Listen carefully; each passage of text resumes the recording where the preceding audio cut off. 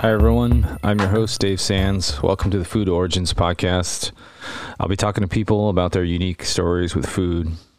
And as a quick reminder, the restaurants and gear talked about on each episode can be found on my website, foodoriginspodcast.com. I appreciate your support, and thanks for listening.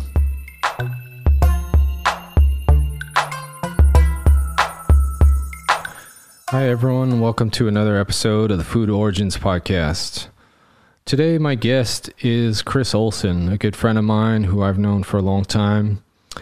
We work together with the San Francisco Police Department. He's been a police officer for over 15 years, and he currently works as a bomb tech on the Explosive Ordnance Disposal Squad, otherwise known as the Bomb Squad. And we talk food, all things food. We met working together, and we have a lot of great meals together. And he gets into some great food stories, traveling, and all his adventurous eating. And then he drops more information about his family's new food business. And so I appreciate you guys listening, taking your time out of your day, wherever you are. I hope you enjoy it.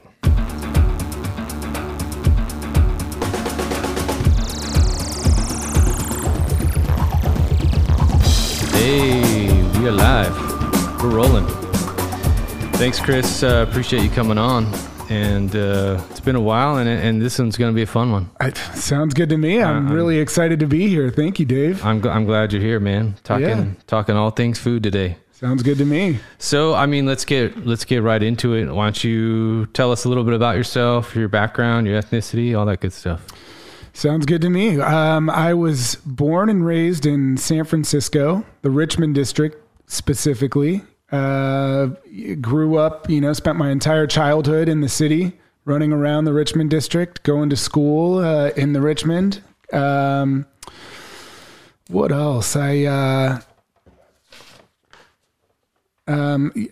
went high school in the Richmond district. Sorry, I'm saying Richmond a little too much, but that's that. And then went to school in Santa Barbara eventually. Spent 4 years down there, returned back to San Francisco, moved away for a while to Phoenix, Arizona for about 3 years, and then came back to San Francisco and joined the police department in San Francisco, which is where I met you, actually. So I don't know how many people know what your background is, but that's where you and I first met. That's correct. Yeah. Yeah. That was a very brief intro. I don't know if you want me to go deeper into my childhood or anything like that. I mean, a lot of times we talk about food. I've known Chris, my entire career with law enforcement. Probably when this podcast comes out, unfortunately, we won't be coworkers. I may not be on the force anymore, but that's another story. I may not either, Dave. You never know. Yeah. Safely, I hope. Yeah. And, me and Chris go way back. We've been always talking food. We went to, we had a meal together a long time ago in the Mission in San Francisco at a little known place. Let me, can I interject? Why not? Yeah, go ahead. I'll never forget that meal. And okay. I think, I'll let you tell the story. Okay. All right. We're diving right in. This is a little jump ahead. But yeah, this is how we met. Yeah, this is, we met. This is how we started bonding over food. Correct. So Dave took me to we were working, I think. We were plainclothes at the time. Forgive me if this isn't the story, but Dave took me to kind of a run-of-the-mill Chinese restaurant on Mission Street in San Francisco, deep in the Mission District. And this is, we went in, I'm like, okay, I love Chinese food. If, we'll get into that. That's probably my favorite childhood cuisine, but Americanized Chinese food, I guess. But Dave took me to this kind of run-of-the-mill Chinese restaurant. And he's like, no. I'm looking at the menu. I'm like, this looks great. And he's like, no. There's a secret menu. And I was like, what the hell are you talking? Yeah. Okay. Yeah. I was like, what the hell are you talking about? And he said, yeah, just, we got to get the secret menu. And so from there on, I think we had, there was pork belly, beef tongue from what I remember. They had fried rice is also kind of my thing. They had an amazing fried rice. I want to say salted fish, fried rice, yes, fish. Yeah, that's correct. And I think we had like the Szechuan peppercorn, like tofu. Mapo tofu. Yes, it was like kind of tongue numbing a little. Oh, dude, it was so good though. But it was good. Yes, everything spicy, was but good. super good. Yes, super spicy. And then it was just who was the chef? Danny Bowen. Yeah. Okay, because that was phenomenal. And I think they even opened up a location, a pop up in New York. Right? Yeah, they I believe so. I believe there's a location in New York. I'm not sure if it's still there, but as far as I know, Danny's in New York. Is the one in the city even still there? It's a good question. I don't know. Yeah. I know the rest. The front was Longshan. Longshan or Longshan. Yeah. And I liked that about it though. Like I liked how it was a little bit of a secret. Totally. They did post the menu, but it was like this little one page on the inside of the glass. Exactly. Like, oh yeah, Mission Chinese is here. Yeah. And that's Mission Chinese, and we've been talking about food ever since. Yeah, ever since. That like really turned me on. I mean, your passion back then for food kind of turned me on to the whole diving deeper into food. Mm-hmm. And that was just such a pivotal experience for me at that restaurant. I'll never forget it. Yeah. And we've been talking about that ever since. I know. And let's dive into that. Let's get into your childhood eats. That's kind of like the first thing I ask everybody. Yeah. What did you eat growing up? What did you have as a kid? So, I glossed over my childhood, but growing up in the Richmond district was very important to me because it made me, I mean, you're another local city kid. You grew up in the Sunset, though, I think. Yeah, yes. See, different hoods, but whatever. But I grew up on the, in the inner Richmond, which at the time, and still very much is, but it was a lot of people from Hong Kong moved there and established businesses. And so a very heavy Chinese influence in my neighborhood. And so growing up, I mean, I loved Chinese food. I was basically raised on it. And as I kind of touched on earlier, I guess you could say the Americanized version of it, but it was all I knew. And we would go to, my parents were not, my mother was a flight attendant. My father was a businessman at the time. So they were always traveling, and they weren't, when they were home, they didn't want to cook. So we would go out. And my favorite restaurant as a kid was on Clement and 6th, and it was called New Peking. And I would beg my parents to go there every night. And so Chinese food is just, I love it to this day. I mean, it is my go-to for everything. Was there like a particular thing that you got all the time? I mean, I would always have to have, when I was a kid, fried rice. And I mean, still, like I always have to get fried rice. But when I was a kid, it was always fried rice. I would get Mongolian lamb. Lamb, not beef, huh? No, not beef. I would always try to get lamb, and New Peking always had lamb. And I think my father loved lamb, so he would order the lamb, and then I got into it. And side note, I think you are the one that told me more about Mongolian lamb, because I used to get beef all the time. Okay. I have a Sunset Chinese story too.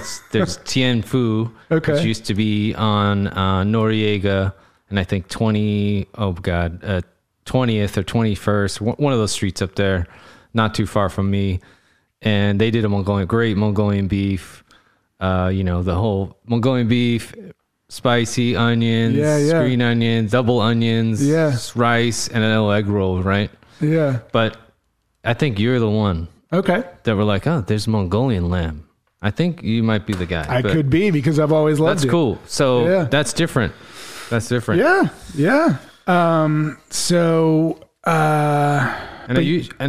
Go ahead. No. Go ahead. I usually ask, that's your favorite thing? Is there anything you didn't like there that you were just like, ooh? At that particular restaurant? There, or? I was thinking about that. And as a child, my mother used to tell me that, as soon as I could eat solids, I was eating calamari. She remembers I'd have the little tentacles sticking out of my mouth. And so I've always kind of been an adventurous eater. But what I didn't like back then, I remember, was like mayonnaise. Couldn't stand mayonnaise. Maybe the consistency of it. The texture. I still don't really like a lot of mayonnaise. But as a kid, just couldn't do it. And like flan. I don't know who likes flan, but I certainly don't. Yeah. It's an acquired taste. It is an acquired taste. Texture. The texture. Yeah, I just can't do it. It's always about texture. Yeah. I'll take tiramisu over flan. I love tiramisu. But that's just me. Yeah. Me too. Is there anything traumatic with food? I always tell mine, like, it's very brief. It's nothing crazy, but I got my tonsils taken out when I was a kid. Yeah. And the first thing they give you after, you're like, oh, I'm hungry. I can't wait to have something. Here's some Jello. Yeah. You can have Jello for like 2 days. And I'm like, I never want Jello. No. Ever again. Ever. I can see that. Yeah, Jello would get old. It's water and sugar and a color. Yeah. And that's it. Right. There's nothing else in there. No. I mean, now you can put all kinds of stuff in it. My mom used to put bananas in there and stuff, but I was like, sorry, Mom. You know when I got Jello. She's like, yeah, I know. Yeah. Your dad likes it. I'm like, oh, God. Jello is also that weird consistency. But no, yeah, I mean, at 3 years old eating calamari, I mean, that's pretty good. Yeah, no, I loved it. Adventurous. I mean, I traumatic things with food for me, my memories, I don't have anything as a young kid. Yeah. Is there stuff that you, besides mayo, is there anything else that you were like, nah, I'm not eating that? Oh man, nothing that comes to mind. I would eat pretty much everything, even veggies,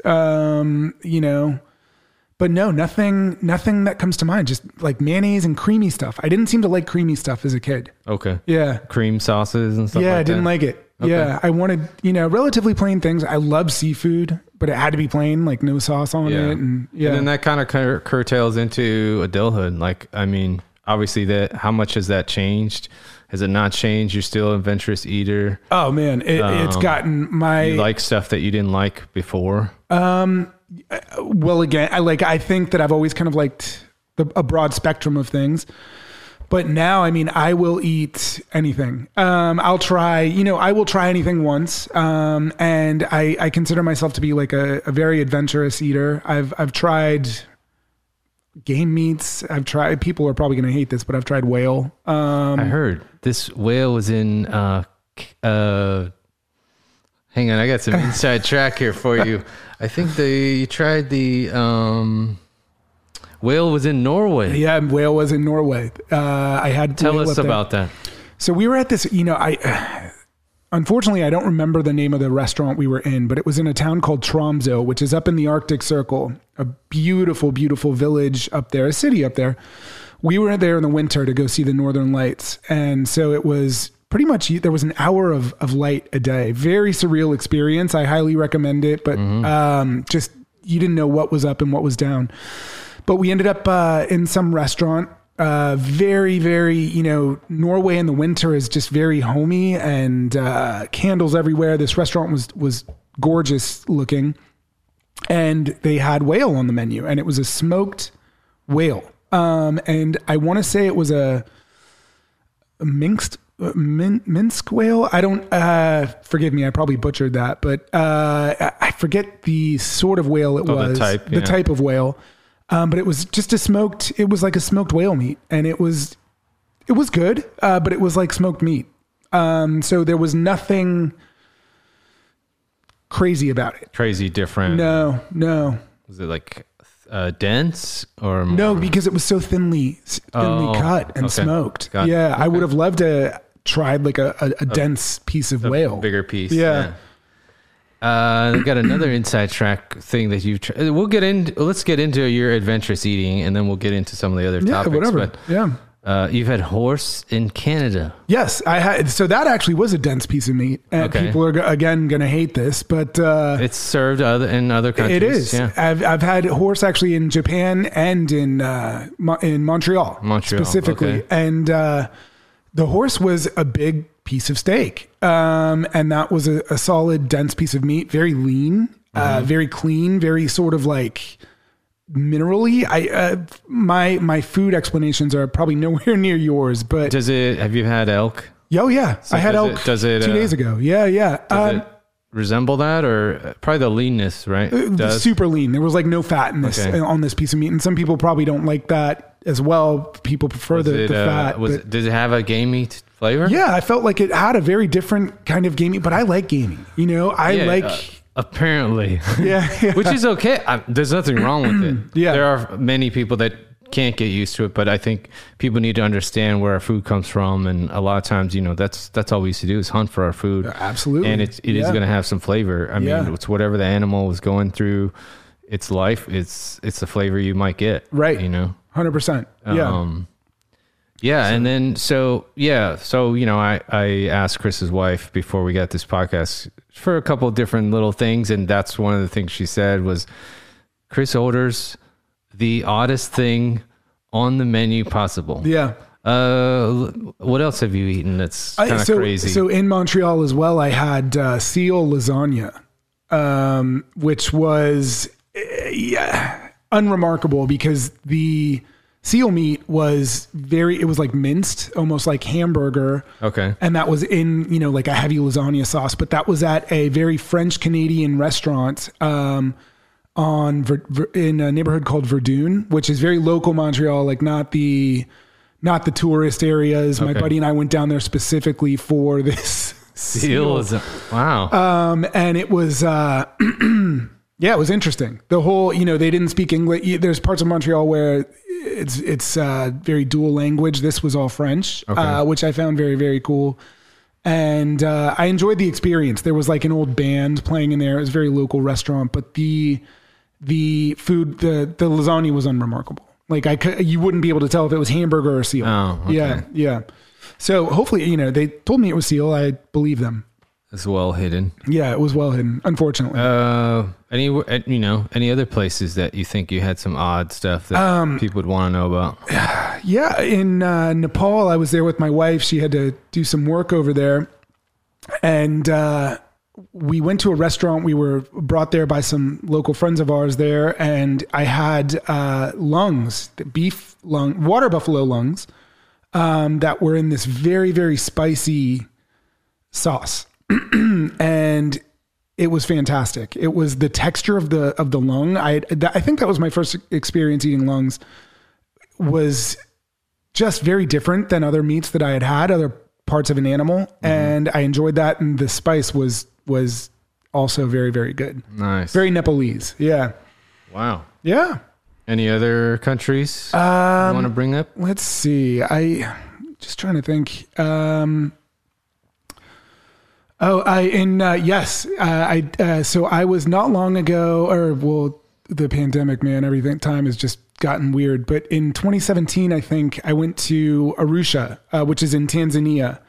And a buddy and I were walking around Arusha, and we met up with a local who was kind of showing us around.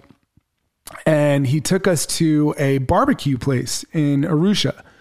And so there were all these meats, just, the weather was, it wasn't hot, but it wasn't cold, probably mm-hmm. 60s. Okay. And all, in Arusha, they just have, meat hanging, unrefrigerated, just kind of out, flies are there, whatever, it is what it is.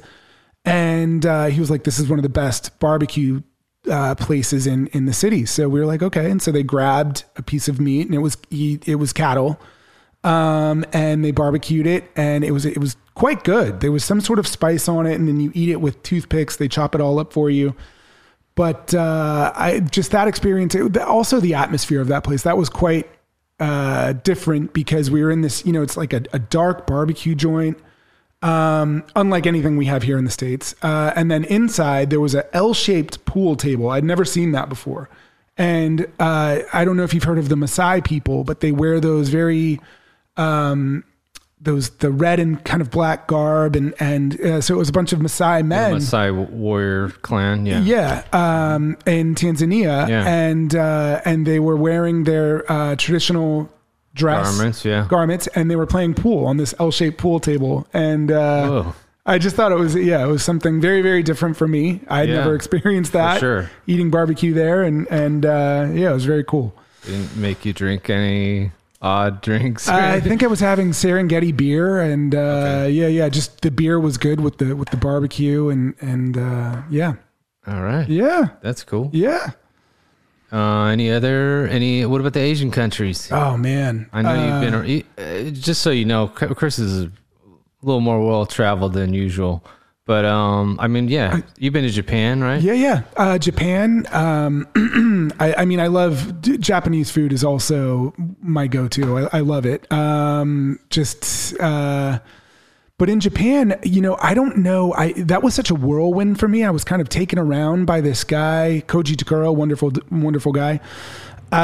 He just took me to all these restaurants. I couldn't even name them, but I also know he told me I was eating horse.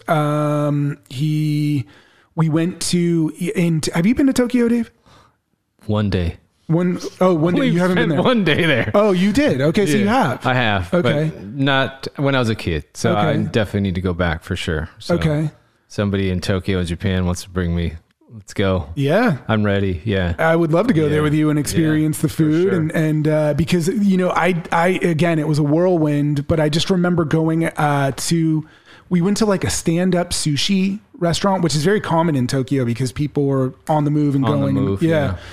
And it was great. There were things I had never seen and I don't know because of the language barrier. My friend Koji, his English isn't the best. My Japanese is nil. And so I didn't always know what I was eating there. Okay. But yeah, I mean, wonderful. I love the Japanese food. To me seems so simple, but there's so much preparation and detail that it goes into their food.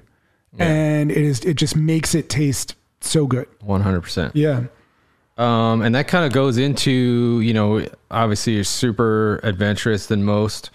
It goes into your travels again. Is you got some best and worst restaurant experiences that you want to tell everybody about?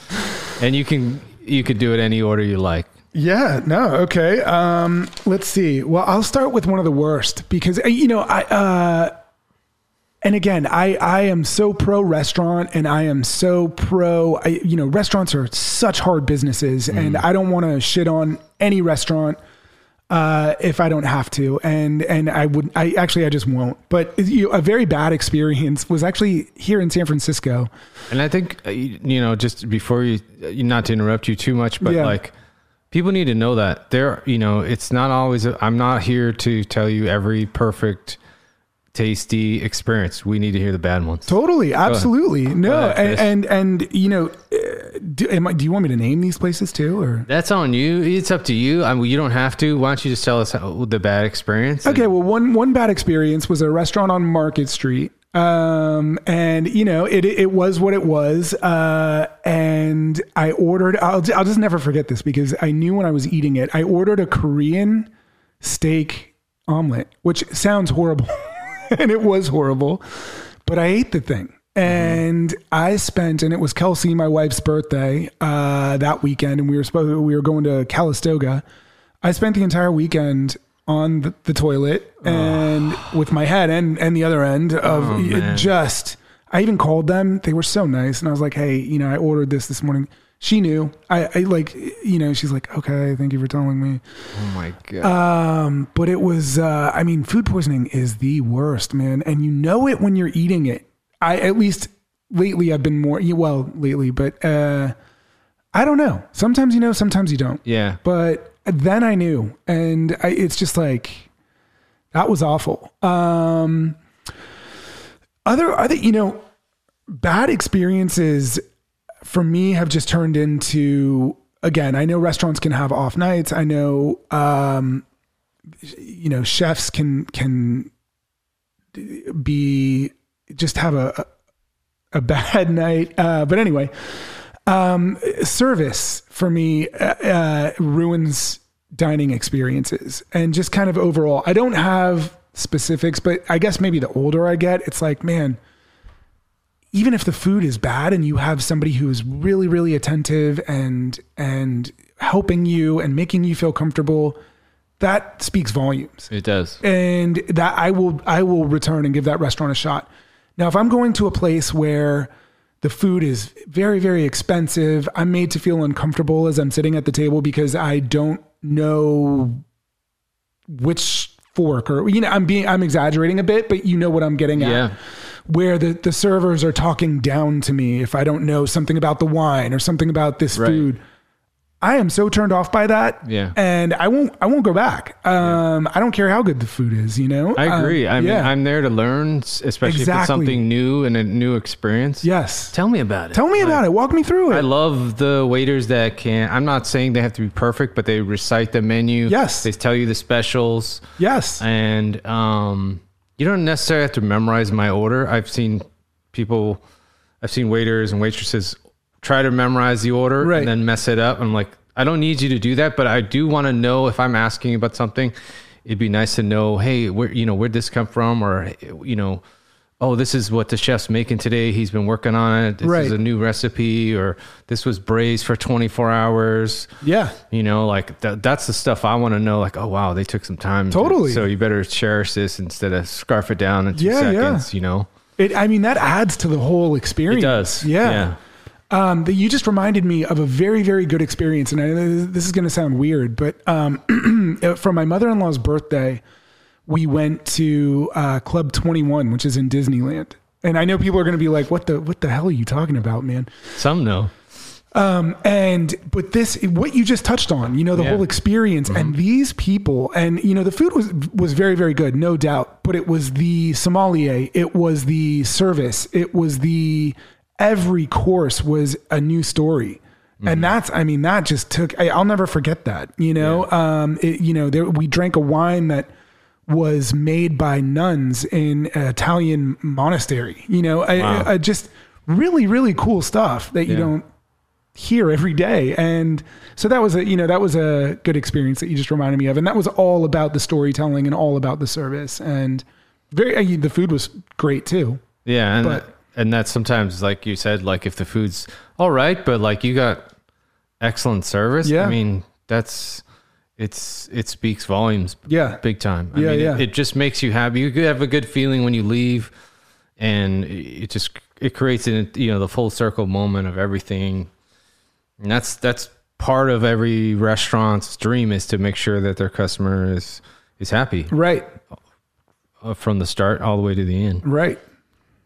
That's awesome. Yeah, man.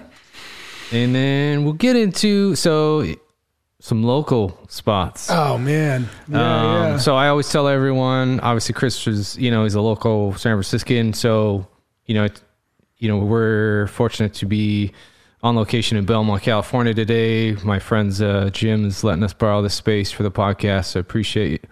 And that's Rise Above Training. Rise Above Performance Training in Belmont, California. So thanks, Doug. Anyways, tell us some local spots. Give us some good ones that you'd like people to know. You don't have, they're friends, or it doesn't matter. Tell us a couple of spots, and then. So some of these I know that you and I have been to together. Mm-hmm. One that, always just comes to mind right away is High Key Migia. You're a fan, right? I know. You're the one that took me there. Yeah. Okay. And I mean, what do you think? It's so good. It's funny you bring that one up. I've seen it. I saw it posted the other day on Instagram. Chris is the one that took me there. It's so good. It's not in the greatest area. No, it is in the Tenderloin. It's gotten worse too, but if you can make the trip, it's worth it. I get the egg noodle. I think the combination wonton with egg noodles and everything in it. With everything, I don't hold back. I just whatever the combination is with egg noodles, it is so good. You can eat it for breakfast. You can eat it for lunch and dinner. And people do. We've been in there early. I think the time you took me, we had to go early. Yeah. It's another working lunch. And we're like, well, we can get it when we can get it. Yeah. And we got to get in there. It's more of like a breakfast lunch spot because they close at 4 p.m. Right. And it is like, I'm not a noodle guy. I've always been like a rice guy. Mm-hmm. But these noodles are unbelievable. And, I get the egg noodles with the wontons and the meatballs, and the spleen is in it. For some people, you don't have to get it with spleen. I don't know if you did, Dave, but I think I got it with whatever. It's not my favorite thing, but I mean, it's so good. The broth is piping hot when you get it. So the noodles are perfect texture. Yes. Just this whole combination. Yeah. And this is a super, super local spot. As Dave said, it's not in the greatest neighborhood. It has gotten worse over the years, but you're fine. Just go in there. There's a reason why it's still there. Exactly. It's still cranking out phenomenal food. Yep. And I ate there the other day. Oh man. They're back open. They were just doing to-goes, but they're back open. You can dine in there and go. Whoever's listening, go to High Key Migia. It is phenomenal. Yep. So that's one spot, and I know you and I have been there together. Mm-hmm. What else? So I don't know if maybe we've been here too. You at Lee, Timmy's. Do you know it? Chinatown, Broadway, and it's either Stockton or Powell. I always mix up the two. You've never been there. I don't think so. It used to be. What do they serve there? Chinese. So like seafood Chinese, Hong Kong style Chinese. Okay. And I'd say maybe. I can't be confident. Okay. That I've been there, but disappointingly, I think they might be closed. Because I've been driving by and they've been dark, and I'm just like, what is going on? But they're known for their salt and pepper calamari. Okay. Very thin, like flash fried almost, and just so delicious. And their sauce, which is like soy sauce with jalapenos marinated inside. Very, very good. So you at Lee, but I'm just worried that they're not going to reopen. Okay. Other local spots. What else do I love? I mean, man, so many, but Sushi Ron in Sausalito. You've been there? I have been there a long time ago. Okay. But yeah. That's like my go-to sushi right now. I like restaurants a little. I mean, I love restaurants in the city, but Sushi Ron is in Sausalito, right over the Golden Gate Bridge. Cool location, very, very good sushi. In my opinion, they have a very good omakase menu. Get that every time I go. Chef's Choice, right? Very nice. So yeah, and then I always hit up the spots by my house too, like Perry's. Mm-hmm. I don't know if you've ever been there. Did you also take me to the boat noodle place? That's not far from Haiki also. I think it's Zenyai Thai. I think it is. I don't know that the boat noodles. Well, then that's where is that? What street is that on? That's a good question. I think I know it's off of Polk, so. It's off somewhere of down. Polk, so not on. It's somewhere down there. Boat noodle place. I don't think that was me. Anyways, who would that have been? I don't know. Another coworker, but I know that's come up many times. That boat noodles, it's super good. And at that time, the noodles, it's a small bowl, so you can order multiple. You can order like a second or third one servings. So they're small usually. And what is a boat noodle? This definitely wasn't me because I don't even know what that is. Yeah, I guess it's have you been to Thailand? No, I have not. No, but, I guess that's obviously it's a Thailand thing, and my friend Mark probably knows more about it. But I think it's just a quick dish, so it's just got a little bit of meat, a little bit of noodles, a little bit of sauce, some veg, and it's just a small portion, and you can get it. Interesting. And it's what kind of noodles are they? I believe they're rice noodles, and they're usually. I could be wrong, but I think they're like a little bit wider than usual. They're not thin. Okay. They're a little wider. Yeah. Okay. But I think there's a bunch of variations to it.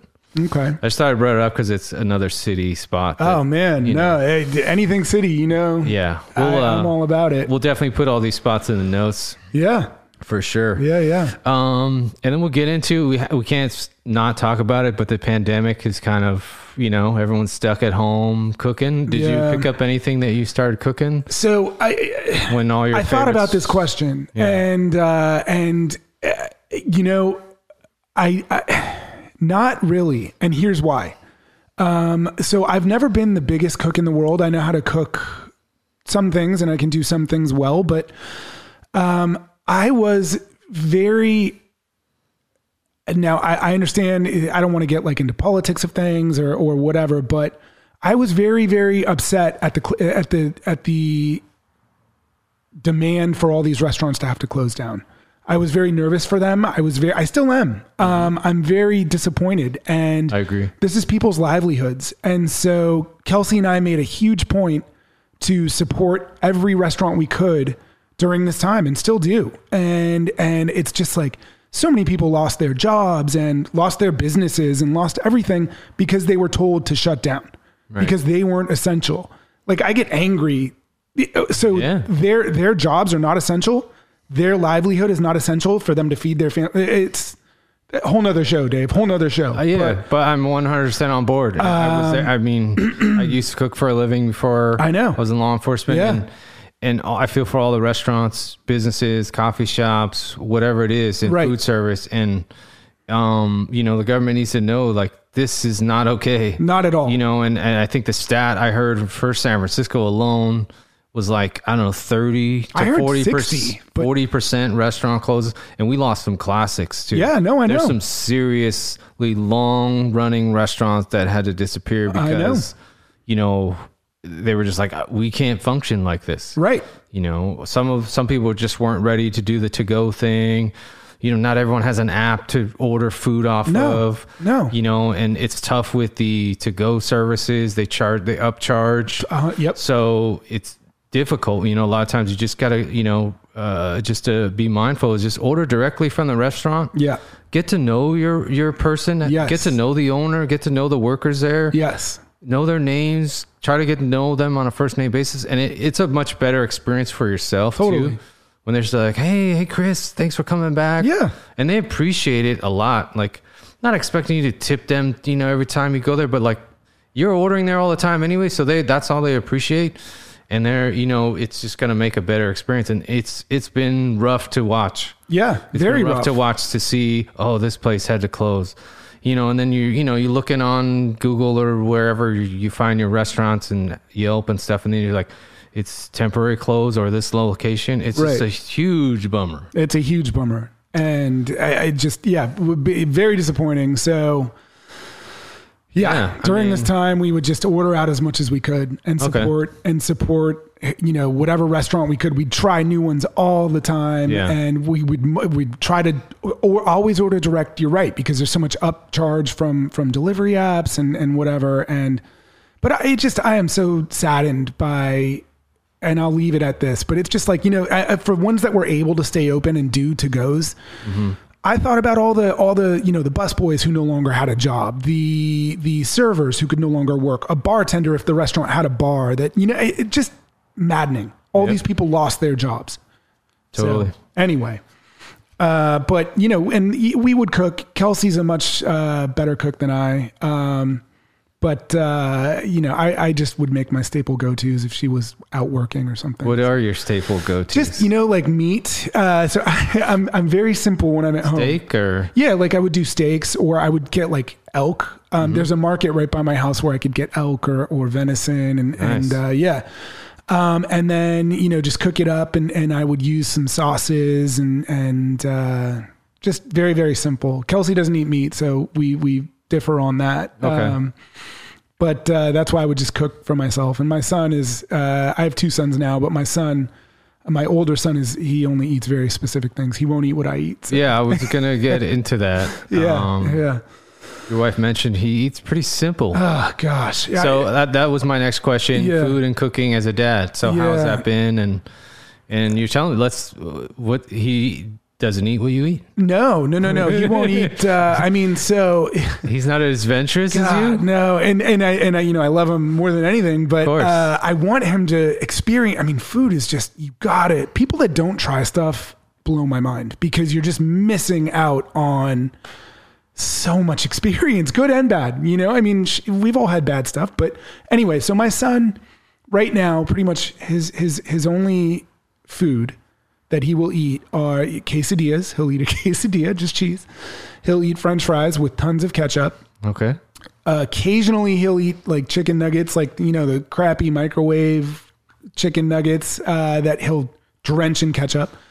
And then he'll eat steak frites, he likes to call it. But that's like, we would get him steak initially, but now we'll just get him hamburger and call it steak. And he'll also have to dunk that in ketchup. He's all about the sugar and the ketchup, I think, you know, but that's kind of all he'll eat. Oh, and fruit. He'll eat fruit. Oh, well, that's good. Yeah, but it's all sugar, right? It bums you out a little bit. Well, I've always, so I love sushi. I love going to all these different sushi restaurants. And I was like, Grant, my son's name is Grant. I was like, are you going to be my sushi buddy? And he's like, yeah, Dad, I'm going to be your sushi buddy. But then he won't try anything, you know. But he'll get there. Yeah, I hope so. I've got another boy now, so maybe he'll get there before. Yeah, and you know, I think like it's just not letting I think you probably know this, not letting any ingredient be weird. Right. No. Don't go, oh, that's kind of funky. No, just be like, oh, try it. Yeah. You know? I took, not that long ago, Grant to Japantown in San Francisco. When was the last time you were in Japantown? I've been there not too long ago. So that's like one of my favorite. I mean, I grew up going there. Yeah. My mom and me used to go there all the time with my brother and stuff. And yeah. I mean, you can try something. You can try to go somewhere different every time. Totally. You know? Yeah. Did you know that San Francisco, San Jose, and Los Angeles are the only cities with like a real technical Japantown? I didn't know that. As far as I know, I don't know. I know there's some other, like, to be honest, San Mateo could have a Japantown. Oh no, I know. There's a lot. Heavily populated with Japanese and Japanese restaurants. They have some of the awesome places there. Old school ones too. Old school. Yeah.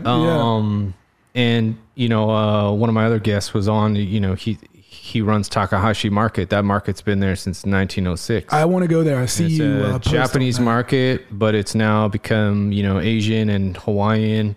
With all the population, they start requesting more Hawaiian stuff. But yeah, like there's so many places. Yeah. Forgive my ignorance. Like, what would a Hawaiian thing be? Well, so a lot of times it's kind of kind of what the locals like to eat. Yeah, like plate lunch. So it's almost like a lunch special, but it's still called plate lunch. And usually it's like a local Spam musubi. Spam musubi is the number one thing. That's the number one thing. I think Spam is sold more in Hawaii than any other place in the entire world. And it was a war thing, right? World War II. Yeah. Yep. So like, yeah, they branched to not just one Spam thing. I mean, you guys can listen to Bobby's podcast, but like he has Spam musubi, he has salmon belly, bacon, and a bunch of different variations to change it all up. But yeah, I mean, we can talk. We don't have to do it here, but we'll talk off air about all the places in the area. But yeah, there's just so much around in Japantown. I mean, unfortunately, I lost my mom a couple of years ago, and it's a hard thing for me to go there sometimes just because she's not there. But yeah, there's so many places. Ramen. There's even that funky restaurant on the bridge that has like spaghetti. And stuff, yeah. Right on the bridge. It's on the bridge. On the bridge. Yeah. Is it called? I forget. On the Bridge restaurant. Yeah. There's some ramen places in there. Yeah. My old favorite sushi restaurant it's gone now, but it was Fuku Sushi. I don't know if you remember that. I think so. Yeah. It was on the side near the theater. Was that it? Yeah. Okay. Yeah. It was on that side. Yeah. Yep. Okay. Yep. I think I'd been there. There's a few places.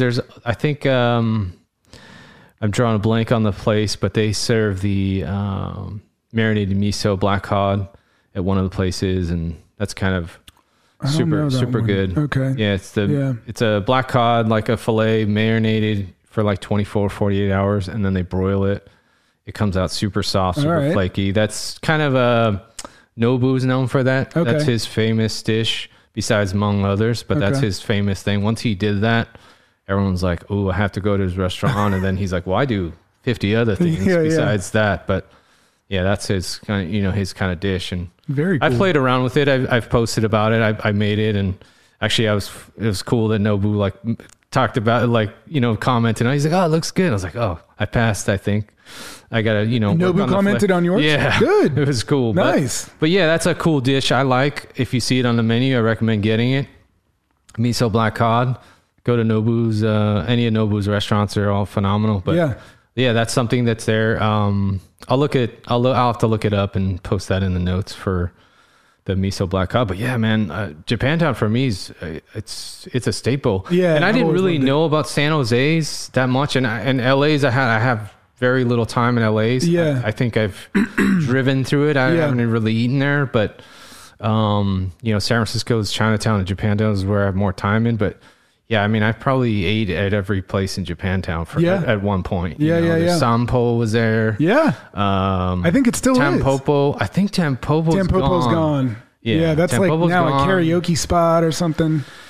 Yeah. So Sampo was a long time one for my family. And then, the old bowling alley used to be there. Japantown Bowl, man. Japantown Bowl. Dude, I have many great memories there. You got Nijia Market. Still there? Still there. Benihana. Was there the other day. Benihana's still there. I haven't been there in a while. But yeah. Yeah. There's just, there's Uji matcha ice cream there now. Yep. That's a newer brand, but they're really good. They do a black sesame also. Yeah. And, I took my mom there to get matcha ice cream, and she loved it. Yeah. I mean, I grew up going there. Yeah. But yeah, you're right. Like Japantown. I guess there's only 3. I mean, that's crazy. Technical. As you said, there's cities all over the United States that have Japanese areas or centers. You have a favorite ramen spot? I should ask you that. Ramen. See, again, I mean, there's a lot of places. There are. And when I go to Noodles, Dave, you know where I go, man. Haiki Migiya. Yeah. Because I'm not the biggest noodle guy, but ramen, my favorite ramen spot, I'm just trying to remember where the last, put you on the spot, but it's all good. No, I mean, nothing is coming up. I mean, where was the ramen place that you and I went to a couple? So that's Orenchi Beyond. That's still there? That's in right? the Mission. Yeah, I believe it's on 15th in Valencia. Yeah. Yeah. Yeah. And they have their original locations in Santa Clara, and that's kind of where I heard the name, and I was like, oh, they're near us. And so that's when we started hitting it up. Have you been to the one in Santa Clara? Yeah, I have. And that's the reason why their ramen's super good. Their chicken karaage is super good, super crispy. Yeah, you made us order that, and that was I was like, I had to have that. That's like their staple. It's one of my favorites, my brother's favorite too. As far as I think it's I wouldn't say it's like a lot of people know about chicken karaage, but chicken karaage is the like Japanese chicken nugget that is like forgotten about sometimes. Yeah. Some people just bypass the entire appetizer menu and go straight to the main dishes. But like, if you haven't had chicken karaage, you need to have it. If it's made right, there's a couple places that make it really good. Orenchi is one of them. There's actually an Orenchi down here in Redwood City too. So they've got a few spots, but it's marinated chicken thighs that's been kind of chopped up into smaller pieces, and then fried in usually a light batter. And if it's super crispy, not greasy, it's made properly. Right. And man, that's so good. Like if you bypass, it does have, they usually serve like a sweet mayo. Sometimes there's a salad with it. Yeah. My favorite top tier chicken karaage is sold at Himawari in San Mateo. Okay. I believe they are on 2nd Street, but it's a ramen spot. Good ramen, but their chicken karaage is by far some of the best I've ever had. I got to go try that then. It's I think they use a lighter rice flour or maybe even a potato starch because it gets that bubbly, really white crisp on it. I love that. So it's not heavily battered. That's the whole point, right? Yeah, we don't want beer, beer battered fish and chips, it has its own category, but this is light, flavorful. Chicken thighs are always tender anyway. Right. And then you get to, do whatever you want. Dip it in hot sauce, mayo. But they serve it with a little spicy salad, the sweet mayo, the QP mayo, and some lime. And that's all you need. Super good. And then you eat that before your bowl of ramen, and you're good to go. Yeah. So chicken karaage, folks. Chicken karaage. Yeah. Let's see. We can go into anything else you want to talk about. I ask, any unique dishes, but you brought up a ton of unique dishes. Anything family-wise, like growing up, that your family makes, at holidays or anything? Yeah. Something comes up? There's always been a holiday staple that my family has done. As I said kind of earlier, my parents were gone traveling a lot. So when they were home, we would just go out to eat. So they didn't do a lot of cooking at home, but Christmas. So my background is on my father's side, I'm Swedish, and my mother's, I'm also Swedish, but Russian, and kind of a mutt on my mother's side. But a tradition that was passed down from my dad's grandparents to his parents to him to me is lutefisk. And I don't know if you've ever heard of this, Dave. Nope. So new one to me. It's Christmas. It's a fish. It's traditionally it's a white fish like cod. Okay. Something like that. It's pickled in lye for quite some time, and I believe they did this for preservation purposes back in the day, whatever. Sure. And then so to prep the fish after it's been pickled in lye, you have to soak it for like 5 to 6 days in water, and you have to change that water daily. So then your fish is ready to eat, right? So you throw it in the oven, you cook it for blanking now, but however long you cook it. and the fish comes out and it's like this gelatinous glob of, I mean, it's like, it jiggles. It's very, very strange. It's kind of off-putting. When I was little, I would always eat some because I was told like eat some but now actually, I talk about my fear of consistency in certain foods. Like this is a horrible consistency. There's not too much good about lutefisk. Mm-hmm. You have to drown it in butter for any sort of flavor. It's just kind of a gelatinous blob and with an aftertaste of fish. It's very strange. I don't know why it's a Swedish tradition or Norwegian, just Scandinavian tradition, but it's what we eat at Christmas. And so we'll also have like meatballs and stuff like that. But that's been a staple from my childhood up until now. I mean, now we host it in San Francisco at our house, and I'll cook it. You have to go to this special store in Berkeley. That's the only place that I know that sells it. That actually makes it prepared already. They don't make. Yeah. I buy it frozen. So I think it's shipped from like Norway or Sweden. Okay. But so they don't actually make it, but it's a cool little Scandinavian store over in Berkeley on blanking on what, maybe Shattuck. I don't know the East Bay very well. I only go there for that. But yeah, Berkeley's awesome. Berkeley is a cool city. Yeah. I wish I spent a little more time over there. I'm a city guy. You know that, Dave. Yeah. I don't leave San Francisco. We'll get you over there. I got some spots for you. All right. I got some Berkeley spots. Yeah. Worked over there for a little while. What'd you do over there? I worked at Cafe Rouge for a little while. Yeah. Cafe Rouge. Nice little burger / bistro. Burger, I say that because that was their top item, but like it was a bistro, so they served a lot of different food, and worked there for a minute. Yeah. I always forget your off of 3rd Street. 3rd Street. Yeah. Okay. The main, the main street. Yeah. But before you and I met in the police department, you had a whole life like in the food world. I mean, you and I always forget this. Like, didn't you work at the hotel down on Powell Street? No, I didn't. A friend did. I never did the hotel. So just a brief. I've kind of give this in my intro, but I'll give this to Chris because he forgets. But like, no, nothing against you forgetting. No. I'll let you hear it again, and people can hear it again. It's like, so I went to my culinary training is from the City College San Francisco program. They have a great 2-year program. I recommend it. Don't recommend those other expensive places because it's a relatively inexpensive 2-year program, hotel and restaurant program. They give you everything you need to know. And it's a small teacher to class student rate. That ratio is smaller. So you learn a lot quickly. And a lot of times you'll do other stuff. And I worked during that. I actually had a friend, his brother was a sous chef at Coletto's on Powell Street. Mm-hmm. So I worked there for quite a while I was going to culinary school. But yeah, so I cooked professionally for 5 years. And just kind of worked all over the city for a little bit. I worked at Frengal down at 4th and Brandon. Right. I knew that. Yeah. 4th and Brandon with Gerald Hiragoyen. Hopefully I get Gerald on at some point. He still owns a restaurant. He owns Piper Rod. Oh yeah. Yeah. So on Asafa Embarcadero. No, it's on Battery or not Battery. It's on Kearney. No, Piper Rod, the Basque place, right? Yeah. Really good, man. Yeah. I haven't been there in a while, but it's really, really good. Yeah. So I've been meaning to go over there. He'll be kind of in shock. He was my internship basically at the end of my program. Yeah. Okay. And I truly enjoyed it. I watched him make a cookbook while he was there with his wife in the back. Nice. But he would like go to the front of the house, speak to his French waiters in French. Yeah. Come to the back of the kitchen, speak Spanish to all the guys but me. Yeah. Even though I look like I speak Spanish to some people, and then speak English to me and tell me, hurry up, this is how you got to do this. And it's just watch that flow, and then just to watch him go back, like, making Basque dishes, which is, the region between France and Spain, right, which is a whole nother cuisine in itself.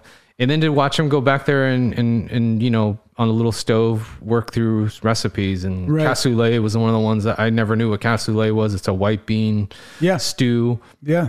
Very famous Basque dish. And he was working on that. And then I'm like, oh, wow, that's cool. But yeah, so I have that background. And then, I got burnt out. I did for 5 years. I worked all over the place, did some corporate food service for a while with Guggenheimer, and then worked with another small company after that, and then just got burnt out. It's hard work. It's easy to get burnt out. Long hours, low pay. If you don't own the place, you feel like you're not doing anything. Nothing's ever get done. You feel like you're, it's tough. It's tough, and you should do your best to please everyone. You can't. Right. You always know that you can't please everyone. Even though you made the perfect piece of salmon or steak, and then people are still complaining about it, and you're like, okay, what are you gonna do? And then and then just I broke off from there and got into customer service at a high-end dealer down here on the peninsula. Worked there, and while I was working there, started an application for the police department, and then the rest is here we are. We met. Here we are. And then like with the department and working in the city, I mean, you're front row seat to some of the best restaurants you've ever seen. Always. All the time. And you get to see some that are opening. You get to see some that have been there a long time. Yeah. Like Swan's Oyster Depot and Jack's and Perry's has been there a long time. Oh, yeah. And, Japantown and Chinatown. And hey, when we were working the mission, did we ever go to San Jalisco together on 21st and South Van Ness? In my opinion, the best birria I've ever had. Yeah? Yeah. Probably not. Okay. No, we haven't been there. Sounds good. Yeah. All right. Yeah, I know there's another place that has the chicharrones down there too, somewhere. Okay. But I think that's 24th Street. But yeah. No. But birria is a big thing now. Oh, those tacos. So good. Shout out to Chris Silva. He's got his own food truck in South City. Silva's Mexican Kitchen. And to me, right now, he's got the best right now. They're crispy, which is what I like, the texture. Yeah. And everything else. And you guys can see it on my Instagram. I post about it all the time. Is he working today? Maybe I'll hit it on my way back up. I think he's off today. He was working yesterday. Got to see him yesterday, and I'll get him on too. He's got a cool story. Cool. Yeah. Young guy working. Family traditions. Lutefisk, huh? Lutefisk. Yeah. And then just kind of, just to, I appreciate you coming on, and a few things left to talk about, but not a whole lot. But I ask everyone, not everybody, but sometimes you have a favorite tool, and every day, it's our EDC everyday carry. Is there something that you like to carry, or is there something that you're like, oh, the kitchen needs this? Anything? Well, so there's a couple things that. Sorry, I'm. Okay, so on they're always in my pocket, and this isn't kitchen related, but this is always in my pocket. And that's the Skeletool right there. Oh, sorry, that shouldn't be in there, but that's my Skeletool. And, because it's a Leatherman Skeletool. I'm always cutting boxes open. My wife orders a million things from Amazon. So cutting boxes open, fixing toys for my kid, putting batteries in, that can do it all. So that's always in my pocket. This is an awesome tool. I've been meaning actually to get one of these. Well, hey, glad you brought it up. Yeah. Yes, here I am looking at a stainless steel. This is all stainless steel Leatherman Skeletool. Very nice.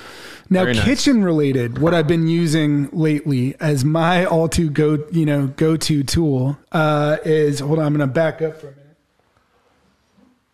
Uh-oh. And this is yours, by the way, Dave. Oh, he's busting out something here. I was wondering why he brought his backpack in here. Holy moly. So this is what I've been using in the kitchen lately. That's for you, Dave. Brand new one. But that is the Kevin's Clean Pan. And that's by Kevin's Natural Food. It's a clean pan. Yeah, it's metal-free ceramic. Totally nonstick, man. I cook everything in this. And for me, cleanup in the kitchen is the most annoying thing. This is so simple to clean. I've never worked with a pan like it. And I do a lot less cooking than you. So I'm very curious to see what you think of it. Yeah. This is awesome. This is like a 12-inch deep. Yeah, it's 12-inch. Deep dish pan with the lid, clear glass lid. Kevin's Natural Foods. Yep. Kevin's Natural Foods. What is Kevin's Natural Foods? So Kevin's Natural Foods is my father-in-law and my wife have a family business, and they're involved in all sorts of ventures with apparel, with food, everything, you name it, they're involved in it. And Kevin's Natural Foods is their latest kind of venture into the food world.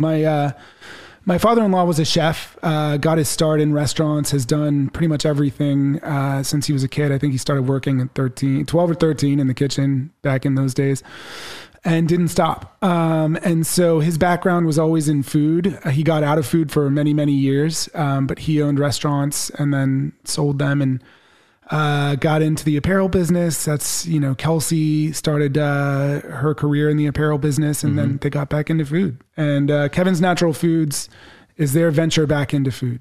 And they do sous vide meat, and that comes with sauces, kind of quick, ready to eat meals. And they also just sell the sauces by themselves, and they're all paleo friendly and trying to be very healthy. That's awesome. Yeah. I've heard about it briefly. Yeah. And that's cool. I'm glad you broke it down for us. Yeah. That's awesome. I mean, that's my interpretation. Of course, Kelsey and Dan would be able to break it down much better, but that's mine. And I also brought you some sample of our sauces and for you to try, Dave. Awesome. And awesome. I mean, I will, me, I'll get right on them. Yeah. Thank you. I appreciate that. That's awesome. And it's like, I'm not a cooker like you. I'm just not. I love to go out. Yeah. But these sauces, I'll cook them. I'm going to change that though. Yeah, no, I know.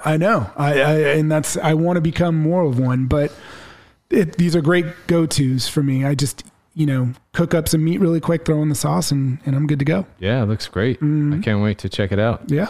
Couple more things and we'll close it out. But one dish or recipe everybody should know about that you think, if you're not, if you're not the best cook, but maybe is there a dish you're like, you need to try this? Something that just comes to mind right away is uni. I know that's not, but I just think everybody, that is for me, man. Just try it. If you're scared of trying it, I think everybody needs to try it. That is something that whenever I eat it, I close my eyes and I'm like, I don't even know. This is just unbelievable. The experience I'm having right now. So I don't know. That's not a dish per se. It's an ingredient, but it's something that is a dish. I mean, it's you're right. It's an ingredient. It's a sea urchin. Yeah. And for folks never heard of uni, uni's Japanese for sea urchin. It's this purple spiked shelled sea creature, basically. Yeah. And it's cracked open, and inside are its body parts, and it's got kind of an orangey looking thing, and it's good. I like it. I enjoyed it. My mom's Japanese and she didn't enjoy it. She didn't like it. She didn't like it. And that's just her. I don't want to ruin the experience for anyone else. If Chris is telling you to try it, then you need to try it and then decide for yourself. Yeah, that's all I ask. We won't give you anything else. Don't look it up. Just try it. The next time you're at a good sushi spot, they'll have it. There's mostly two kinds. There's Santa Barbara uni and there's Hokkaido uni. Yeah. So if you're local to Santa Barbara, get Santa Barbara uni because it's going to be closest to you. And then if you got Hokkaido uni coming from Japan, get that too. Yeah. I like it. And then you kind of brought up businesses wise. Yeah. Kevin's Natural Foods. So yeah, exactly. We'll look into that. We'll put the links in the thing. And thanks, Chris. Yeah. Appreciate thank you, Dave. On. Yeah, man. This is fun. This was great, man. Yeah. Good. All right. Take care, everybody. We're out.